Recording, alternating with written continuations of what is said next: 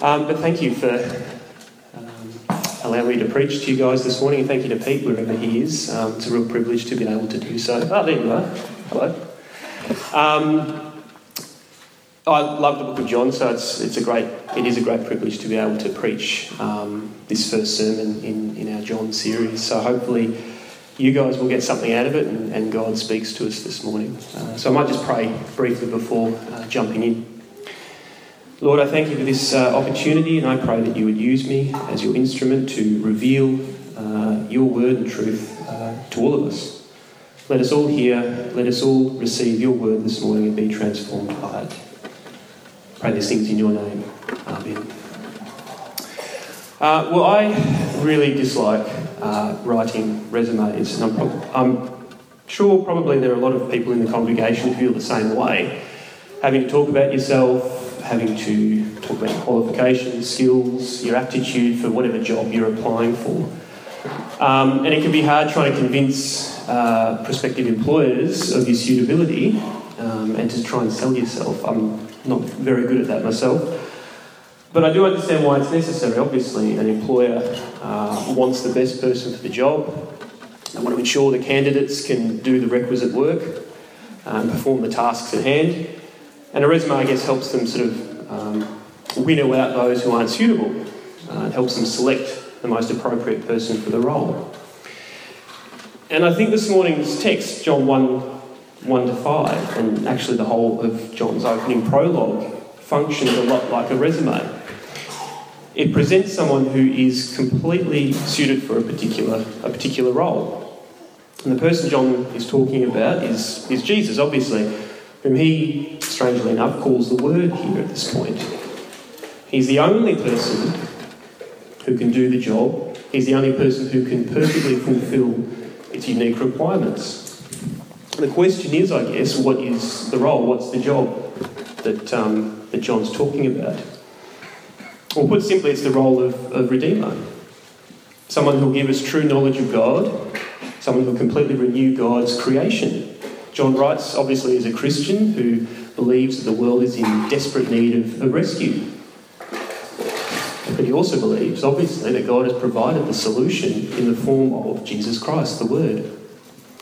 So John lays out before us here in these opening verses the Word's unrivaled capacity to accomplish this redemption. The Word, Jesus, is the ideal candidate for at least three reasons that I can see here in this passage. He's the author of life, the guarantor of life. He is eternal, and he is God, and he is with God. So, the Word is the guarantor of life. And John starts much further back than the other Gospels. He sort of takes us back beyond time and creation when only the Word and God existed. And so from the get-go, he wants us to know that the Word, who became incarnate in Christ, is the author of life. And this is the first reason why he's uniquely qualified to be our Redeemer. So John commences with the words, "In the beginning was the Word," in verse 1. And if it sounds familiar, there's probably a reason for that, because I think John here is consciously echoing the opening verse of Genesis 1. "In the beginning God created the heavens and the earth." Now, a lot of New Testament writers, they do this sort of thing. They refer back to the Old Testament to make sense of Jesus' mission, his person, what he came to accomplish. And so this is what John's doing here.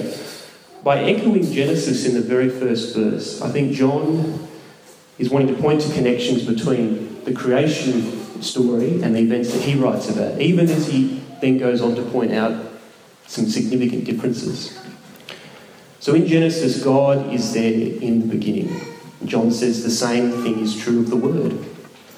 In Genesis, God is the creator of all. Precisely the same thing, John writes, can be said of the Word. In Genesis, we read about the first creation, the original creation. Here in John, we read about the Word who is responsible, and he just alludes to it, but is responsible for a new creation, a better creation. So that last one is quite important. I'll park it there for now, and I'll come back to it later. But remember what the opening chapter of Genesis says repeatedly, and God said, and God said, and God said. God brought creation into being through the power of his word. So the word is the agent or the instrument of creation. I mean, other bits of the Old Testament pick up on this theme, sometimes calling it God's word, at other times calling it God's wisdom. And so you see it in Psalm 33, where God is celebrated for having commanded the world to come into being.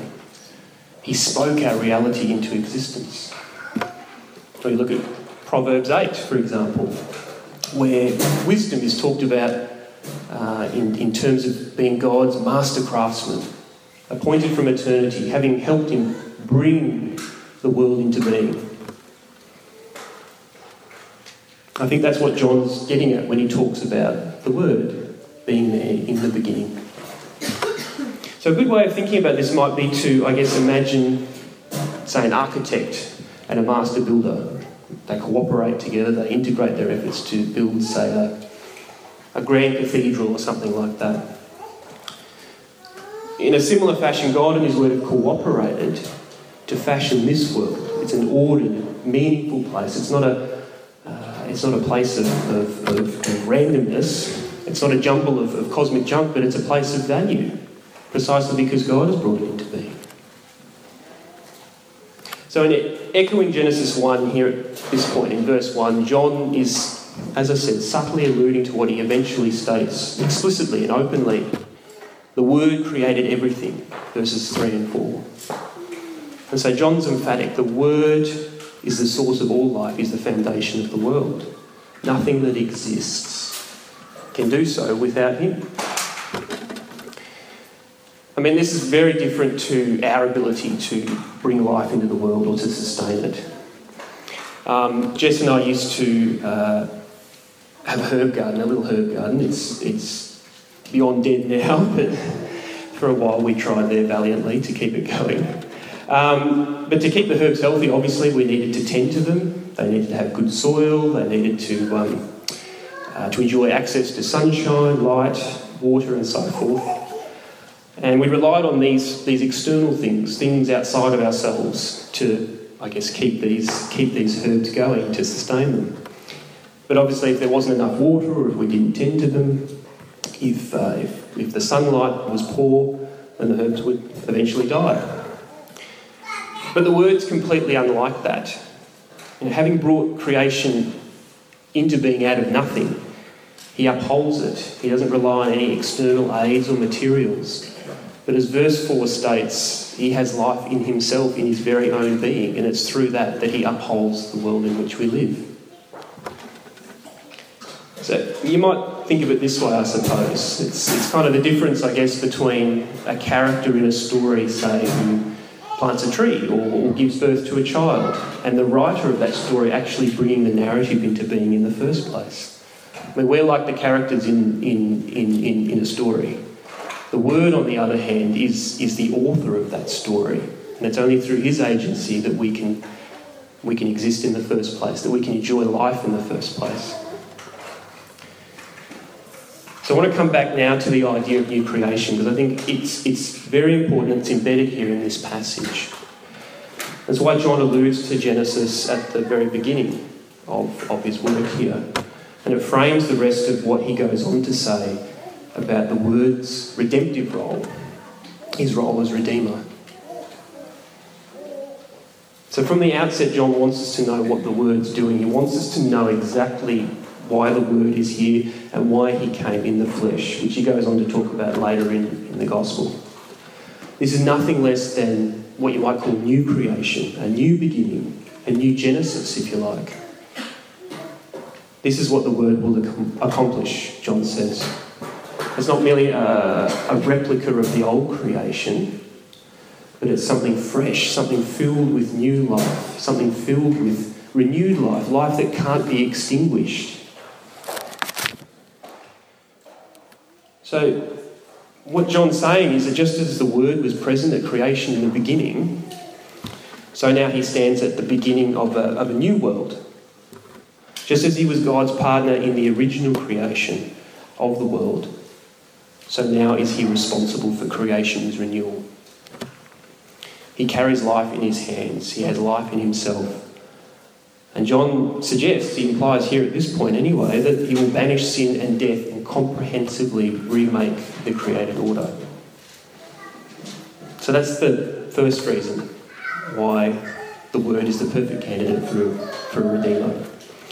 The second reason why he's a perfect candidate, why he perfectly fulfills this role, is that he is eternal. So in the beginning doesn't just mean that the Word was there at the beginning of creation. He was there prior to creation, before anything else existed. So the Word's not a created thing. He's not a tool that we might use.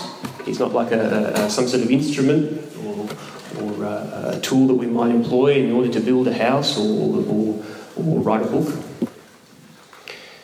So created things are, I guess, prone to corruption. They're prone to decay. We see it around us all the time. They might malfunction, they might fail, but not so the Word. He doesn't fail, he doesn't flag, he doesn't malfunction. And unlike humans, he's not limited in his power, he's not constrained in his goodness. He has these things to the fullest degree, to the fullest extent, because he is eternal. So Isaiah 40, verses 6 to 8, state that whilst physical things will wither away, God's word will endure forever. And that's not pie-in-the-sky belief, I don't think, because if the word is eternal, if he is not constrained at all by this present finite and sinful world, then there's no question of him failing or passing away. There's no question of God's word and his purposes failing or passing away. The word's not subject to the same consequences, obviously, that we are as we make our way through a sinful and broken world.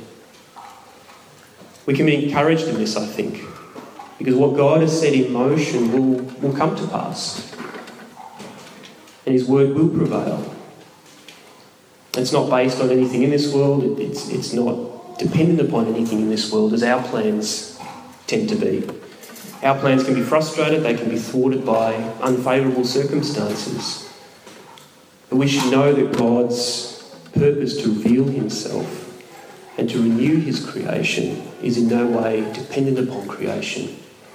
In no way does it have to rely on favourable circumstances. I think that the word being talked of in this way as eternal really chimes well with the claim John makes that he created all things. They go together, hand in glove. So when John goes on later in the Gospel to talk about Jesus, he's not just talking about someone who lived and died in first century Palestine. He's actually writing about someone who, before his incarnation, existed as divine wisdom for ages past. I guess you can imagine how God's plans would fare if they did depend on, say, us. If that were the case, I'm not sure that we'd get very far at all. But that's not the case, obviously. Everything necessary for our salvation and for the redemption of this world was already in place prior to our existence, having grown out of God's eternal will, out of his own loving character. And I think this is liberating. It certainly frees me from the obligation to have to do anything to try and accomplish the redemption of God's world. We partner with him as Christians, as his people, certainly. But as I said, everything was already set in place, and we just join him in that project through his grace. It means that the divine determination to save us has its origin, in eternity, based on nothing else than God's perfect character, of which the word is the perfect expression. So that leads me into the third reason why I think the word is, and why I think John is saying the word is the perfect candidate for redemption. He is intimately identified with God himself. So that takes us back to the first couple of verses in this passage. So to say that the word possesses life, in himself and he is before all things pretty much amounts to the truth, the claim that he's none other than God himself, the Creator. So in some strange way, John is saying that the Word and God are one.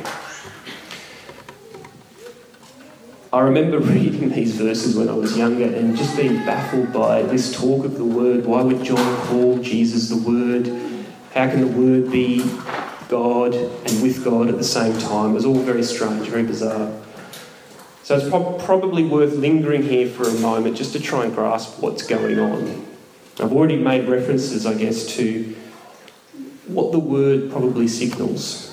But let's just have a look at what it means to say that the Word is God and is with God. So a little bit of background. The ancient Israelites obviously believed in one God. But it wasn't so simple as that. They grappled with fundamental aspects of that question, the nature of God. And those passages that I've already mentioned, Proverbs 8, Psalm 33, even Genesis 1, they reflect this attempt to grapple with the question, how could their great and powerful God, sovereign over all things, completely transcendent, the ruler of the cosmos, be at the same time intimately involved in his creation, present in every corner of it? How could he be above and yet through and in and with all things? So the idea of the Word or divine wisdom was an attempt to answer that question. So if we were to have a look at, say, Isaiah 55:11, we'd see or read about God talking about his Word. It says there that he will send his Word to refresh and to replenish the earth like rain watering it. So God's wisdom is certainly identified with God, but it's also capable of being distinguished. There's a sameness and a difference, a transcendence and an intimate presence, all sort of bundled up within the one God. And it's summed up here in what John says. The Word was with God and the Word was God simultaneously. So here's an analogy, I think, that can help us grasp what's going on here. It's not perfect, but I think, like all analogies. But I do think it can actually just give us some clarity around this passage. So when I speak, or when I write, my words, they reflect my mind, they reflect my thoughts, they reflect the contents of my mind. So it's difficult to separate me and my words. It's difficult to separate me and my thoughts. I mean, if I don't exist, then my thoughts don't exist. But without my thoughts, then what am I? At the same time, my words can take on a power of their own, if you like. They do represent me, but they have a kind of independence as well. So they can go out and they can persuade people, they can change people's perspectives, even though I might not be around, I might not even be present when that happens. They can cross time and space. So if I write an email to a friend overseas. So those words, whilst they come from me and they're a part of me in a sense, are also to be distinguished. And I think something like that is going on here when John writes about the Word's relationship with God. But when it comes to the Word and that relationship with God, this distinctiveness that John's sort of pointing to, it doesn't mean separation. So in verses 1 and 2, where it talks about the Word being with God, it really does point to an intimate union. The Word and God have existed together for all eternity, for ages past. And their knowledge of each other couldn't be deeper or more complete. So the Word's not only identified with God, John says that their relationship is such that the Word knows the mind and the will and the purposes and the plans and the thoughts of God. He's God's mind present in creation. He's God's active and creative will, sustaining and animating all things. So that's partly why verse 4, I think, states that the Word's life was light for everybody. The Word brings renewal, certainly. But as the wisdom of God and the truth of God, he also brings a saving knowledge to people. So another little quick analogy, I think these illustrations can be helpful. You think of the sun. On the one hand, it provides us with health and vitality. It animates us. And it also provides us with light. It enables us to see and observe things around us and to gather knowledge as a result. And so the word's life is also light. What brings us life also brings us truth, and vice versa. And this light is not an intellectual, merely intellectual knowledge at all. And the Old Testament sometimes uses light as an image of salvation. Knowledge of God that brings a person into relationship with him. And so here the light of the Word, who mediates the truth of God into the world, carries with him new life, true life, eternal life in God's presence in relationship with him. Light and life are two sides of the same redemptive reality. And the Word is the source of them both. It reminds me of Jesus' words at the beginning of chapter 17, actually, where he's praying. It's often called his high priestly prayer. And in verse 3 of that chapter, he says that eternal life consists in knowing God through him. You see there again, life and light coming together. Life and truth coming together. So, the Word is the perfect candidate for redemption for those three reasons, which I think John lays out. He's the author of life. He's eternal. And he is to be radically, deeply, intimately identified with God. It's pretty heavy theology, and as I said before, when I was younger I used to wonder and scratch my head, trying to make sense of these first few verses. But I do think the passage can speak to us and can teach us a lot. So I just want to sketch out a few things that I think we can take away from this passage beyond what I've already shared. So I think firstly we learn something here about God. Now obviously John 1-5 speaks of God as creator. But remember what else he does. He says exactly the same thing of the Word. So the Word is also sovereign like God. The Word has life in him like God. God is eternal. He's not susceptible to moral or physical corruption. And exactly the same thing can be said of the Word. So I think it's as John Calvin said. John Calvin, for those of you who don't know, was a 16th century reformer. And he said that when we believe in Jesus, I'm paraphrasing here, when we believe in Jesus, we're not being drawn away from God. Quite the contrary. We're actually being drawn to him, to the eternal God. The Word is light, and here it means that he perfectly reveals, he perfectly unveils God's truth and character. So if we want to know what God is, or who God is, so I should say, and what he's like, we don't need to go any further than Jesus. And this man who walked through the towns of Galilee and Judea preaching and teaching and working miracles. You know, the one who ended up dying a shameful death on the cross. All of that perfectly, pristinely revealed, I guess in a surprising way at the same time, the eternal God, the creator of all. And I think this vision of God should encourage us. The Word shows us that we follow a matchless God, a sovereign God, who is at the very same time interested, deeply and radically invested in the world he has made. I think it also does challenge contemporary images of God, of the divine. I've spoken to quite a few people over the years, non-Christians I mean, generally speaking, who, whilst there are lots of different beliefs out there, two will often crop up.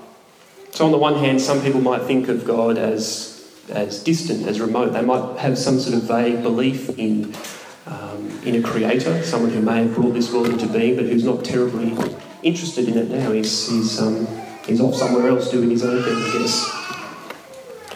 On the other hand, some people might believe that God is intimately present in this world, but so present that the world and God end up becoming one.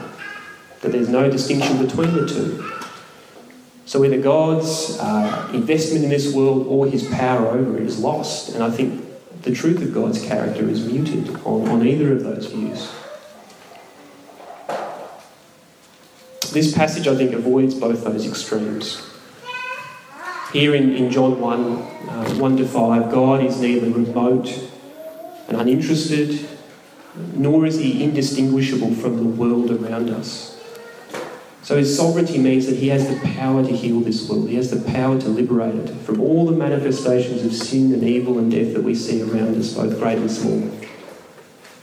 Whilst his radical presence in this world, through his word, is a signal to us, I think, that he has the will and the desire to do so. That because he's invested in this world, he will heal it, and he will remake it, and he will liberate it. I think this passage also teaches us something about creation itself and us as citizens of creation. So as I said, John tells us that the Word fashioned creation. He brought it into being and he will renew it. This can certainly challenge some conceptions of salvation, and I've spoken to a number of Christians in the past and even been to some churches too, where salvation is often defined in terms of an escape from this world. This world is destined for obliteration, for destruction.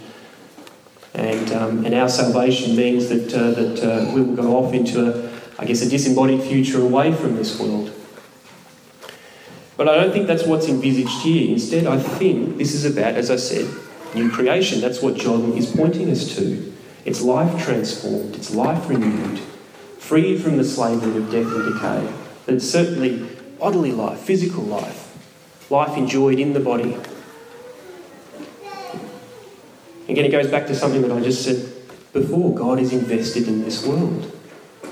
It's a world of value and meaning and significance. And it won't be consigned to the trash heap.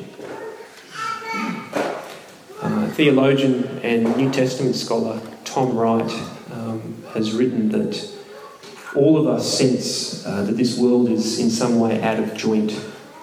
And that sense can, be stimulated by what we see in the papers or by what we feel within ourselves. A sense perhaps of futility, or a sense perhaps that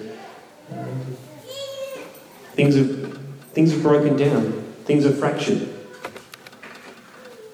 John here hints at the ultimate solution, and it certainly doesn't mean destruction or abandonment.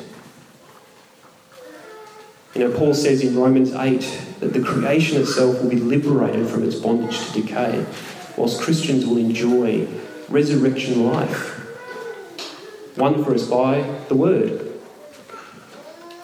This is what John is trying to point us to here, I think. And so through sending the Word, God has set about rescuing it. This, I think, also has consequences for those of us who seek to follow God, who seek to follow Christ. It means living as sent people, people who have been sent into this world, people who are invested in this world in the way that God is invested in it. Later on in John, I think it's in chapter 20, Jesus appears amongst the disciples after he's been resurrected, and he breathes his Spirit upon them, and he says something like, in the way that the Father has sent me, I send you. And so like the Word, we have been sent into the world to be radically present within it. Not to affirm it as it is, not simply to legitimate what happens to be in the moment, but to bring about newness of life wherever we go, through our words, through our actions, in our very own selves. We're being asked here, and John will go on throughout the Gospel to point us in this direction, but we're being asked, I think, to remain open to the certainty that will be used in some way as instruments of divine healing and grace, crossing boundaries as the Word did, stepping into unfamiliar places, entering the painful reality of a world that is racked by sin. So such a sending could mean we're sent overseas to work to work on foreign aid projects, say, in foreign lands. But I don't think it has to be as grand as that. I mean, we can start here in our own neighbourhoods, in our own communities. It might mean building bridges with a neighbour we've not spoken with before. It might mean stepping into the world of a person who is broken or suffering from illness. It might mean engaging in creation care. I mean, we read here about the renewal of creation, and I think that's very appropriate. But even in those ordinary ways, we might think of those as fairly ordinary, not terribly spectacular at all. But even in those ways, we can act as representatives of the Word. We can anticipate the renewal of creation in those acts. And we can channel God's life and truth into other people's lives.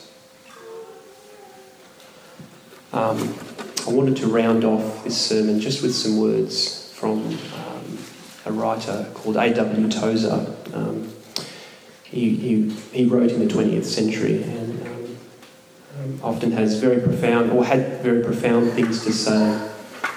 So this is what he said about the Word. All things came out of the Word, the thought and will of God in active expression, identified with Jesus Christ. It is the Son, the Word, who is the truth that makes men free. Eternal truth delivers men, and that eternal truth became flesh to dwell among us. Let's pray. Lord, I thank you again for this opportunity, and I pray that you would help us to go out, Lord God, changed by your word and your wisdom, enlivened by it, Lord God, and ready to be sent into this world wherever you would have us go, to act as agents of new creation, Lord God, to bring your healing and grace and power and love to a world that is hurting and broken. Give us eyes to see, Lord God. Present those opportunities to us. By your grace, use us, though we are imperfect, I pray. And let us see you and enjoy you and know you and celebrate you. I pray these things in your name. Amen.